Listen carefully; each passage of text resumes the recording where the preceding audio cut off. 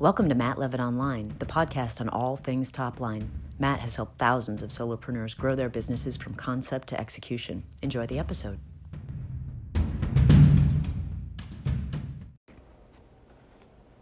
People often ask me about the word intentions, and I've recorded other podcasts about intention. It is my intention to help you understand the depth of where intention comes from, as opposed to going into a step-by-step process of intentions. We can get into that on a separate podcast. But to understand intention, we have to understand that our intelligence, our creativity, our imagination interact with this field around us, this energy field around us. And we want to think that it's our brain that is connecting into us and that we're so unique and so smart that our brain is truly the function, when really our brain functions for other reasons. It's our intention into this energy field that surrounds us that drives us to tap into this vast source. And as we ask ourselves, where is that energy? Where is that field? And how do I get to it?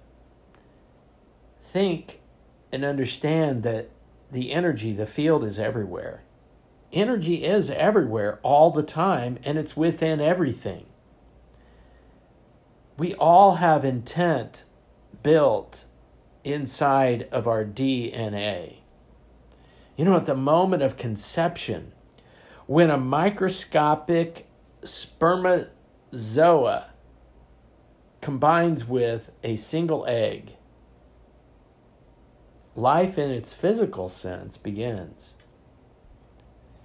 And science attempts to explain the complexity of such a notion as to how this happens, and yet we somehow know only that energy and vibration, pure and unbounded, somehow come together and begin via an intent.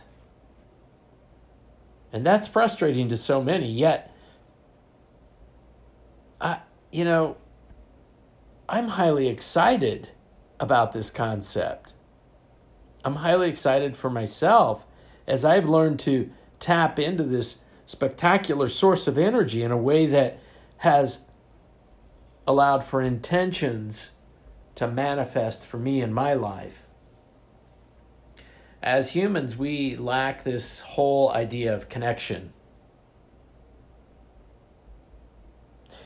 Birds, plants, fish,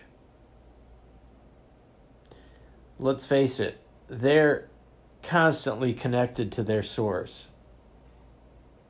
Somehow we lost our ability to connect to our source. As ego and the framework of ego has become a part of the human existence, and people ask me all the time, what do you mean by ego and attachment and construct and so on. And first, I think let's take a look at ego as to what it really means in our society, and so to what it really means to us. Ego is really our identity. It is what we think of ourselves. It is our self-esteem. It's our self-importance.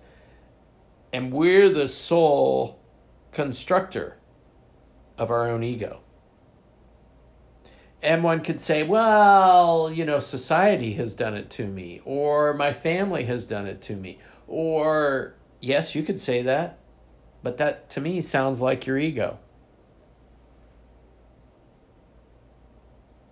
It starts with the construct that somehow we are separate from each other. In fact, separate from God. That my worthiness is based on God's assessment of me. There's the first challenge with the ego construct, and we believe we are separate from everyone else. Our society paints a picture of individualism in such a glorious way, and that we are all separate from one another.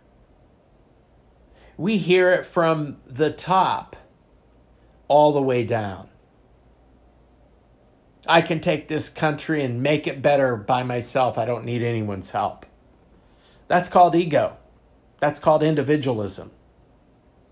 That's called separateness from one another. I'm better than you. Ego is about how we perceive our reputation. That's it. It's about what others think about me. Ego is about what I have and what I have achieved. Look at my big building that I live in. Look at the great car that I own. Look at my clothes. Look at my family members. And I allow this to define me. This is all ego. The first step to understanding how to make intention work for you is the beginning understanding of dissolving the ego, that which defines us.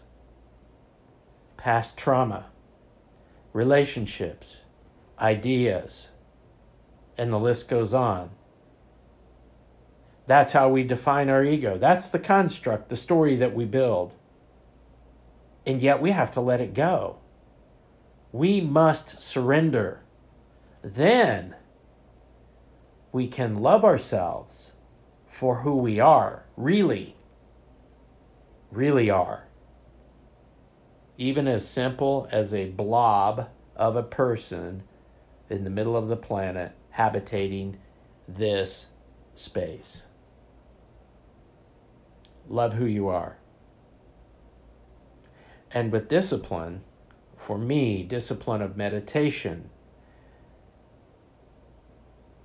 we begin to slip away from our ego and cultivate a life with more internal wisdom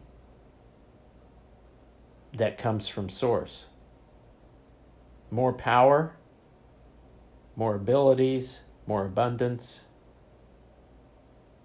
With meditation, exercise, eliminating toxic people, eliminating toxic substances, eliminating toxic energy from your life, and replacing it by surrendering and loving yourself for who you are, we begin to replace ugliness with beauty. And beauty begins to turn to happiness. And now the cycle changes.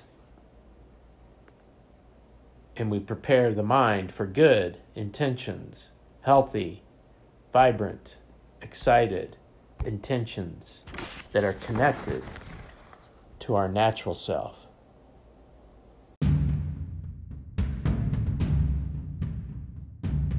Thanks for listening. Be sure to visit mattlevitonline.com to sign up for emails and connect on social media for regular how-tos, business commentary, and more. That's mattlevitonline.com.